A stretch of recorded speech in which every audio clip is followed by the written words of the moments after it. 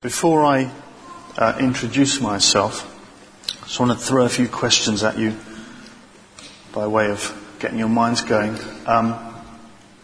The title this morning is, How Different Do You Want to Be? A very deliberate title, because I'm not suggesting you should want to be different at all. I want to tell you to be different. That's part of the point of what I'm going to say, actually. How different do you actually want to be? And does it involve changing your mind? Literally the way that you see things. And if we can have the next slide, Alex, please. And I read a commentary on this passage, which I thought, well, I only got one chapter into it, actually. But there you go. And this is John Stott, who died last year. One of the great men of God of our age, one of the great writers of our age, who said this. He said, the Sermon on the Mount is probably the best known part of the teachings of Jesus, though arguably the least understood and certainly the least obeyed. So just let that kind of sink in a little bit. And then he says this a bit further down, the most hurtful thing that anyone can ever say to a Christian is, you're just the same as everyone else. And I throw that out to you as a little challenge in this age when we're trying to be relevant and reach people and show that we're not, inverted commas, nutters, although a lot of people thought that's exactly what Jesus was.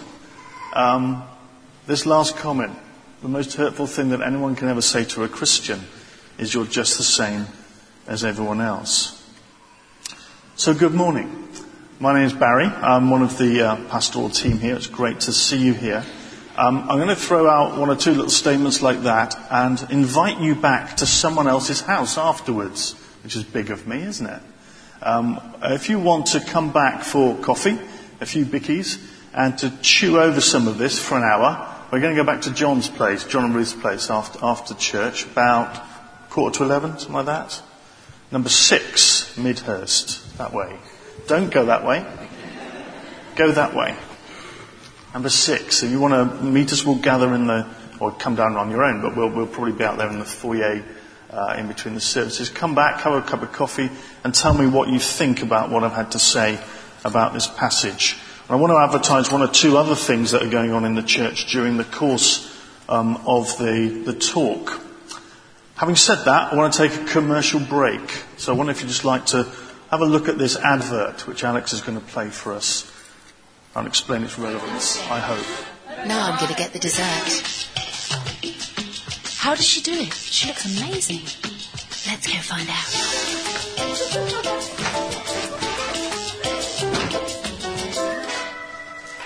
Okay, come on.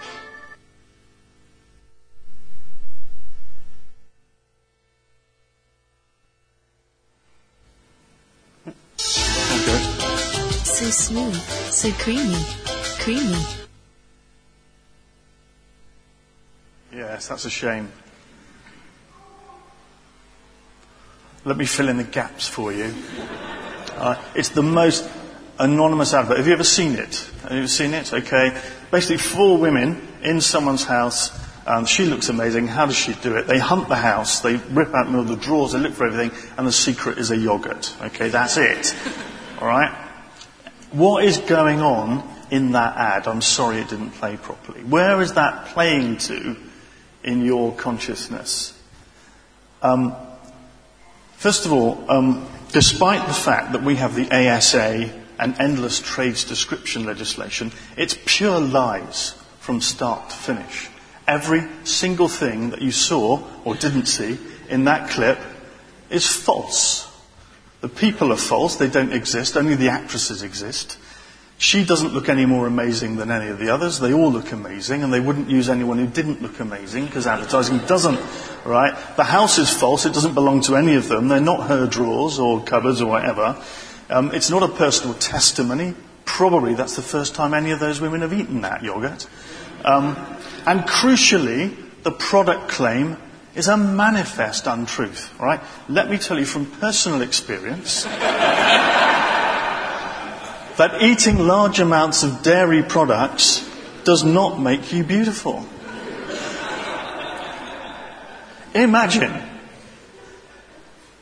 if they told the truth. And some bloke, looking not unlike me, came on and said, I eat loads of this, it's made me fat and ugly, but it tastes lovely.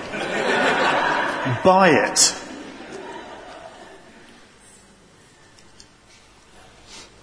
It does not play to the intellectual mind, does it? It doesn't play to the rational decision-making process, what's going on in your head. And a great deal of our marketing doesn't do that. I don't have a problem with that. I think you just need to know that's what's going on. And don't eat loads of yogurt, because it will not make you look like those women. It plays to something else. It plays to the imagination. So it's a set of ideas that's lobbed into your consciousness that starts certain cogs ticking that eventually makes you go and behave in a certain way. It's aiming to change your mind and cause you to do something. I could have picked any number of ads. I just happened to latch onto that one.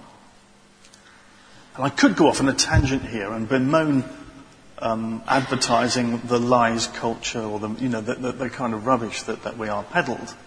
But I won't, because you know what? That's exactly what Jesus did. He lobbed ideas into the imagination in order to stimulate something much more important than your rational mind. He was the master of image casting, of vision casting, of asking questions of you through explosive pictures. Except that, of course, what Jesus says is the profound truth, not a set of misleading claims about something that can't deliver. And I don't think, and this is something we can chat about, that the kingdom of God that Jesus came to bring was ever meant to be about a whole new set of external rules with forced observance by individuals or communities. It was all about a changed inner reality, which is either real or it's nothing. A new way of looking at the world. And what Jesus is trying to do is create that internally in your psyche, in your imagination, as well as your mind. Let me show you this picture. That, do you remember him? Why don't they show them anymore? Really? Maybe they do. Maybe, I don't know. But I don't think they show pictures of animals trying to blow each other up with TNT anymore. But they should, in my opinion. Jesus' stories and his statements are like little packages of explosive. That's how they work. Let me describe to you who I think you probably are, if you're anything like me. You're basically a baby that's got a bit bigger and learned the way the world works according to you.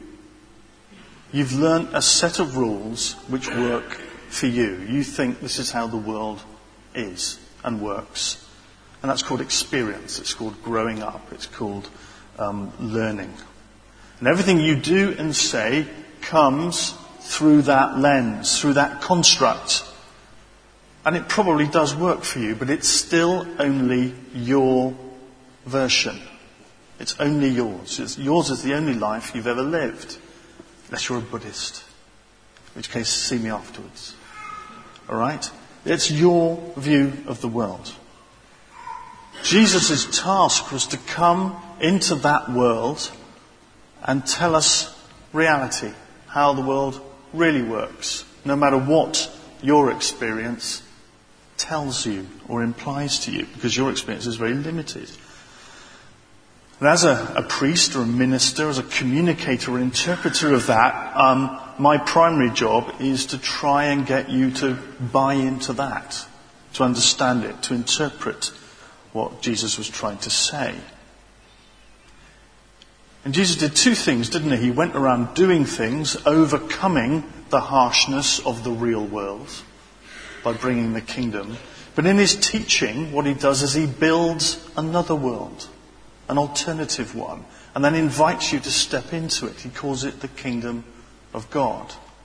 And this passage, the Sermon on the Mount so-called, is all about bits and pieces that behave like that. There's a book I can recommend to you by a lady called Alison Morgan, Morgan. The Wild Gospel, it's called. And she says this about his parables and also about the Sermon on the Mount. So these sayings are weapons of warfare. They don't work as careful, logical, systematic illustrations of life. They work only as carefully packaged boxes of explosive. Beware of trying to make Jesus' teaching logically coherent. He wasn't born in Surrey. Alright? He's born in Judea 2,000 years ago. He communicates in a different way. And he communicates in a very similar way to that advert. Most of his stories are designed to do that, to penetrate through your brain and into your imagination and get you to start thinking differently. And Jesus, basically what he does is he startles and he shocks and he explodes worldviews and he builds other ones. And he asks this question. You can move on to the next one, Alex. He says this. This is what Jesus says. He says, what if? What if we lived like this? What would it look like if we all did this? And Christianity, unfortunately, for centuries has tried to be an organ of control, tried to be a set of values which it would impose top down and tell people what to do. And of course, systematically over the years, people have rejected that. And I passionately believe, actually, the day of the so-called control freak has gone. And the day of the imagination igniter, someone who will get people to buy into things because they want to, has probably come. So what does Jesus actually say? If you've got a Bible in your hands and you flick back to the previous chapter 4, verses 17, he announces the commencement of his ministry in Matthew. In Luke it's slightly different, but in Matthew he says this. He says, repent, for the kingdom of God is at hand. And this word repent is quite interesting. Before I get onto the sermon, let me spend 2 minutes on this. The Greek word is metanoia, which means to completely change your way of thinking. It does not mean to be sorry. It means that in English, but it doesn't mean that in the Greek. It means to change the way you think. If you're French and you looked at the word repent, you'd know that. Because it means rethink. Change the way you think. Completely change. It involves being sorry. It involves making a decision to turn and do things differently. But that's not actually what the word means. It means to change the way you see the world. And it asks us to think beyond our limitation or thought patterns, that worldview that you've built, and build something else, something much more positive than just looking back and feeling ashamed. It's all about looking forward and feeling positive and feeling passionate and feeling I can be different. And my past does not disqualify the future. I can do things in a different way. And the Sermon on the Mount only makes sense if you see it as a visionary imagination of God's intended world, what he wants life to be like. A few things to say about it. Firstly, Jesus' words face up to reality. The things that Polly read out to us face up to the reality of the way the world is. So this is imagination, but it's not pretense. So it's visionary, but it's not kind of ignoring the reality of life. Jesus says that there are many people who are not fortunate, who do suffer, that the world is not in a good place, that life hurts, it's tough. And we know for billions of people today it remains tough. Things are very, very not right. But what he's saying is that the kingdom of God becomes real first when it becomes real inside. It takes shape as a reality in my heart and then finds its way out into the way and the things that we do. Governments do not have and have never had the power to really change that. It's people that change that. Our systems always tell us we're on the right track if only we'll try a little bit harder, cut a few costs, or spend a bit more money, which just vary from one to the other. It's never going to happen. God says that's untrue. Change comes from within. Secondly, Jesus then puts forward a new reality, something which is upside down to what we would say is true.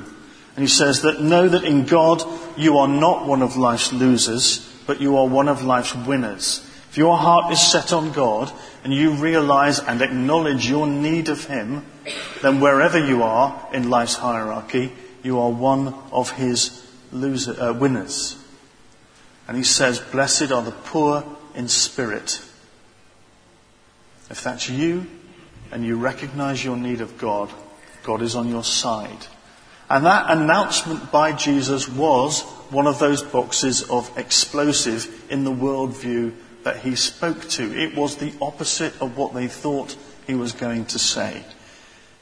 He announces it to zealots and revolutionaries who wanted a political kingdom of God and were prepared to get there by violence. He announced it to the rich who assumed that their very circumstances were an announcement that God was already blessing them. He announced it to the Pharisees who thought that the kingdom of God could be built by religious observance. And he announces it to the poor and the pathetic who thought they were cursed and rejected of God because the adverts of the day said they were. When they switched on their Judean television sets and changed over to ITV, that's what the adverts said. The rich are blessed and the poor are not. And Jesus says that worldview is wrong. It's so wrong, you don't understand how wrong it is. Let me tell you what the right one is. Everything you probably think about the way the world works is probably joyously wrong. And what a relief. What a relief. So Jesus invites us into something else. He invites us into this upside down world of the kingdom of God. Two things to finish with. When we ask that question, just how different do you want to be? When you read this passage, that must sort of scream out at you. Firstly, Jesus is asking us to ask ourselves what kind of people we want to be. And some of the things in that passage are fairly obvious. He says that those who hunger and thirst for righteousness, those who are peacemakers, are blessed. We think, well, that's actually, yes, I can understand that. I can see why such people would be blessed. I can see why God would be pleased with people about that. And God has his heart set on people who are alienated, who are excluded, the marginalised, those people who lack for basic things. And he has a passion for them. God is the rescuer, the restorer, the lifter of our heads, the restorer of our souls. And there are states which people are in that he wants to rescue them from. So the first thing is, what percentage of my time do I spend devoted to that kind of domain, that domain of humanity that needs me to be the instrument of God's blessing? A couple of things I'd say about that. Whatever you do, do it in prayer. And next Saturday morning, with an emphasis on that kind of thing, we will be having a prayer breakfast. We'll put it on the website, it will be on Facebook, and it will be at Richard and Julia's house in Dorset Road, 33, 8 o'clock. What are you pointing at? I'm pointing at them. That's your house. That's the altar. That's Richard. Okay?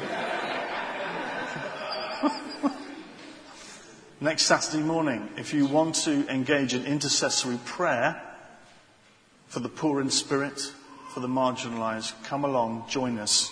That's what we'll be doing. Also, just to encourage you, over Christmas, we collected money to participate practically in this part of Jesus' sermon. And we raised £8,500 in 10 days or so. The Christmas, £8,500, we sent to Tier Fund for the Give the Gift of Freedom appeal.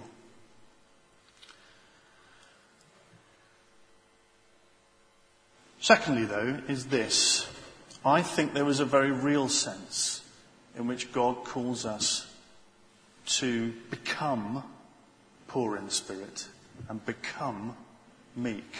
I don't deny the first meaning, which these are people that God is for, but also think that this is almost a specification of how we are to empathize with the world.